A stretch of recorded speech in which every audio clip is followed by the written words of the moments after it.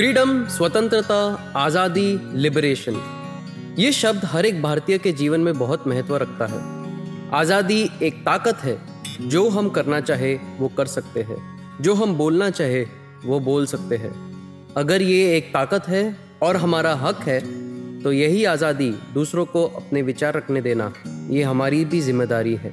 हमने अंग्रेज़ों से तो आज़ादी पा ली थी, पर अब बारी है अपने मन और बुद्धि को आज़ाद करने की। अब बारी है अपने आदतों से आज़ाद होने की। अब बारी है अपने विचारों को आज़ाद करने की। Ep.log मीडिया टीम आप सभी को इंडिपेंडेंस डे की हार्दिक शुभकामनाएं देना चाहते हैं। इस इंडिपेंडेंस डे आज़ाद हो जाओ पूरी तरह से। Be the change you want to see.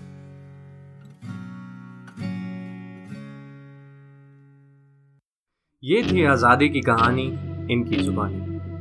अगर आप भी दुनिया को अपनी आज़ादी का मतलब समझाना चाहते हैं, चाहिए podcasts.hubhopper.com/bolo-azadi पर। ये पेज हबहॉपर के फेसबुक या इंस्टाग्राम पर भी आपको मिल जाए।